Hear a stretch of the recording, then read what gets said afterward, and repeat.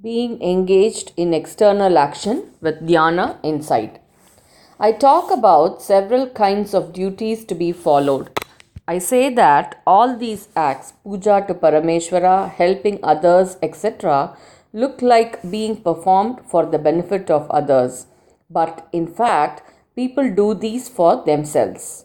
By helping others, rendering service, or by doing puja to the Lord, one gets inner satisfaction. The service we render may be really profitable to others or not. They may not be in need of our help also. But when doing it, one experiences a peace, satisfaction, and gratification. Although we call it service to others, paropakaram, whether it is helpful to others or not, it is useful to the person who renders the service. Though we undergo a lot of difficulties, physical strain, and make sacrifices above all things, there is a satisfaction, a contentment which is experienced by something within us. In the same manner, the Lord does not gain anything by our puja. Even so, when we do puja, recitation of holy books, Parayanam, and undertake pilgrimages, subjecting ourselves to several and hardships, we get a sense of fulfillment. It is because of our love of ourselves that for our own satisfaction we render service and do puja. The love we show to wife, children, and others is really due to the love we have for ourselves. It is Yajnavalkya's preaching through his Upanishad that it is for our own inner satisfaction that we show love to others. Whether puja is conducted to the Lord out of love for Him, or whether service is rendered to the society out of love for others, all that is done due to love for ourselves and to get a sense of fulfillment. In order to gain this fulfillment, we do not mind whatever hardships we have to face, or sorrow we have to experience, or sacrifices we have to make. This sense of fulfillment does not materialize when we go after money or sensual pleasures purely in our own interest. On the contrary, acts done in our own interest lead us to loss of peace and to sorrow. We look into the mirror and find that the dot on the forehead is missing. Supposing immediately we put a black dot on the mirror, what will happen? The mirror will become black. If the reflection in the mirror is to show the dot, the person who is the original of the reflection has to put on a dot. Whatever we do, thinking it is for ourselves, end up blackening our mind and blackening ourselves. We consider as I the reflection of Paramatma in the magical mirror called the mind. If that reflection is to be beautified, really the Paramatma is to be beautified. That is why the service rendered to the world, which is in the Lord's form, Paramatma Swarupam, gives fulfillment. Worshipping the Lord is similar. The black dot put on oneself now becomes the beautifying mark, tilak. The decoration that is made to Ambal is what gives us beauty. The decoration which we make for ourselves will only lead us to ego. It is not appreciated by others too. When Ambal is decorated, all who see her feel happy. We put on the upper garment, dupatta, which has been well washed, and feel proud. Do others feel happy by seeing it? They will only make comments on how well the dupatta has been ironed. All of you are giving me a lot of flower garlands. You think that I am bigger than you, and out of devotion, you are doing this. You think that the garlands become decorative only when you give them here and not when you wear them yourselves. In the circumstance, if I think I'm a big person indeed and decorate myself with the garlands, it is ego. But you think that offering me the garlands is something special and you bring them and offer them to me with devotion. Can I reject them? That is why, just as you want to decorate me and see me, I offer the garlands to Ambal and decorate her.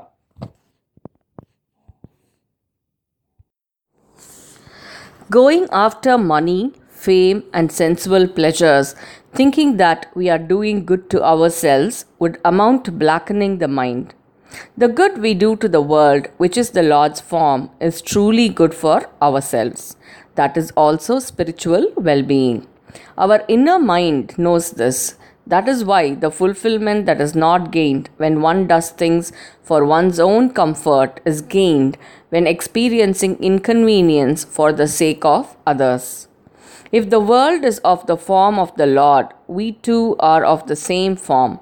The mirror, that is the mind, is to be removed, and we should experience that we are the form of Lord. This is called meditation, dhyanam. All the actions that we perform must, in the end, reach us to the actionless state of soul-centered meditation, Atma Dhyanam. This is the ultimate end of so many disciples and disciplines that I've been talking about. Though we experience different kinds of pleasures through our actions, there is not in them the great peace that obtains during the actionless sleep. How much do we not suffer if we have not slept for one day? There is so much happiness in sleep. From this alone, it is clear that the actionless state is the happy state. Meditation, dhyanam, is to be in the actionless state, immersed in the form of the Lord, which is our true state. During sleep, we are not aware that we are happy. It is only after coming out of sleep that we feel we are unhappy. We are happy in sleep. As different from this, to be conscious that we are in state of great bliss and be peaceful is the ultimate samadhi state of dhyana yoga. If we get used to be internally in the actionless state, irrespective of whatever actions we are engaged in externally, the experience of spiritual peace will not be affected. The peace of Dakshinamurti is a state of conscious bliss. It is unlike the resting of the mind during sleep. In sleep, we do not control our mind out of our own will. It gets tired and lies low. We cannot bring such a state under control and ensure its continuance. All that subsides during sleep with or without our control return in dream or on waking up without our control. Death is a kind of sleep. Then also the mind subsides. But when a new body comes in the next birth, mind gets into it and starts working. Therefore, it is only if the mind is subdued by our own will we can keep it in the state forever. Dakshinamurti, though he has no work, is fully conscious. Because there is no activity inside, he is able to perform so many things outside. It is Dakshinamurti who is sitting quiet who performs the dance of bliss, Ananda Thandavam. He burns Tripura. He resorts to Bhikshadanam. He grants boons to his devotees and finds himself in difficult situations. Internally he is peaceful.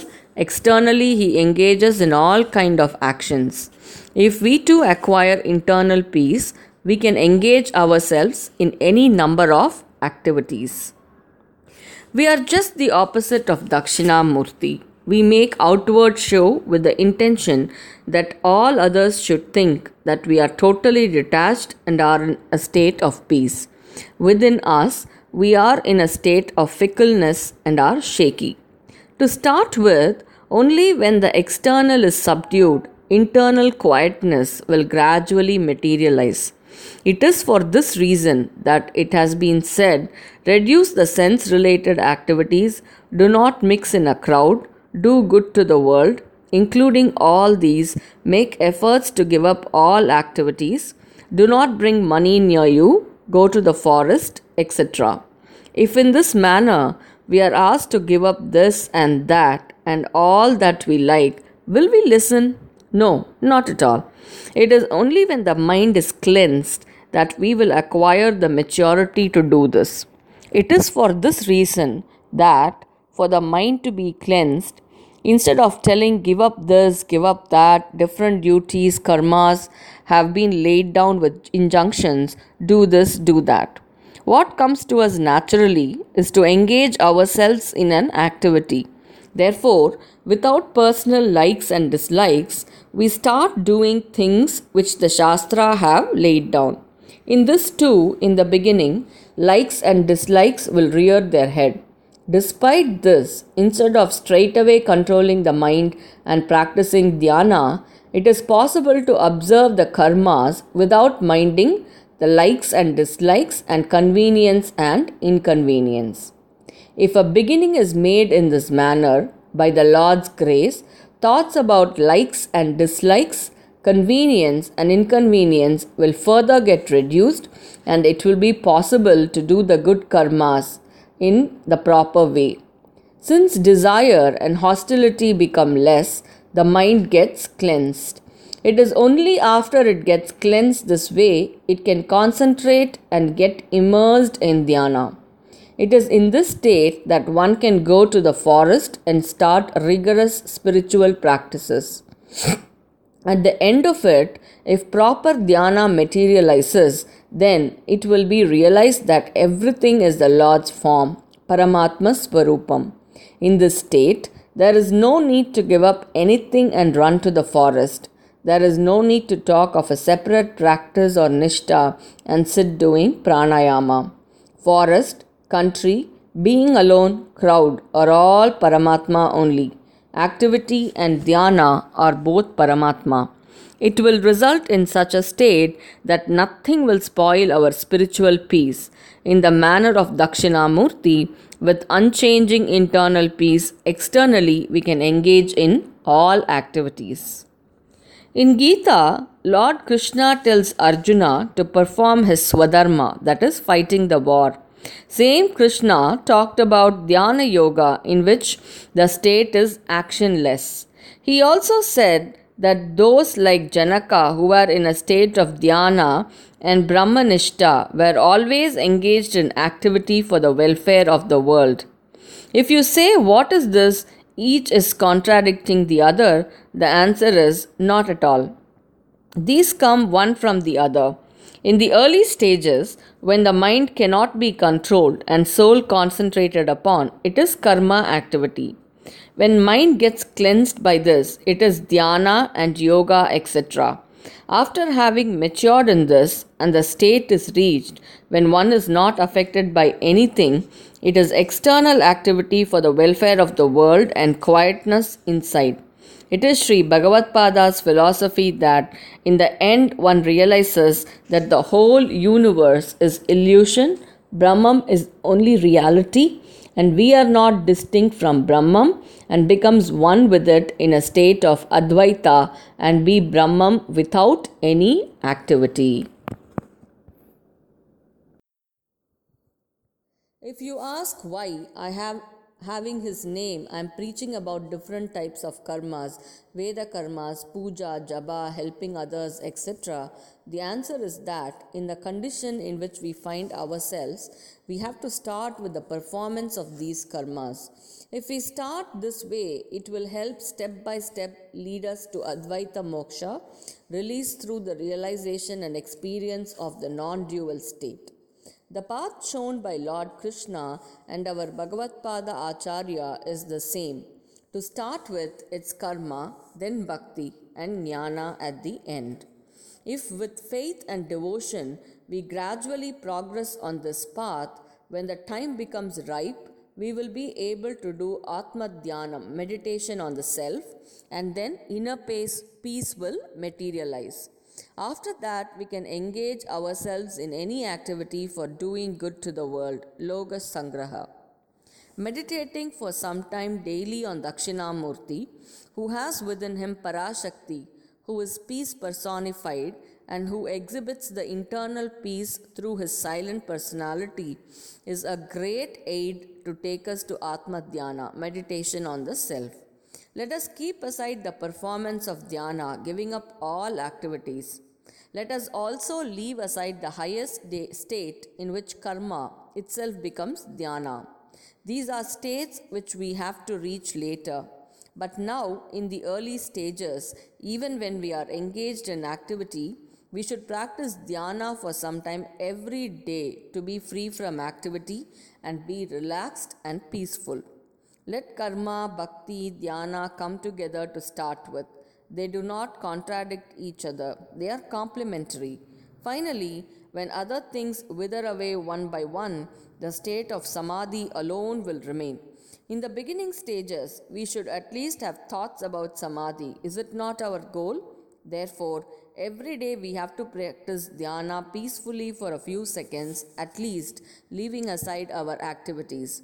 Therefore, without criticizing what is all this karmanushtanam, observance of spiritual discipline, what is there in it, mere superstition, all rituals are meaningless, etc., we will go on performing plenty of rituals. When the dirt in the mind is removed this way, the great light inside us will show itself and we can experience it. Shri Gurubhyo Namaha.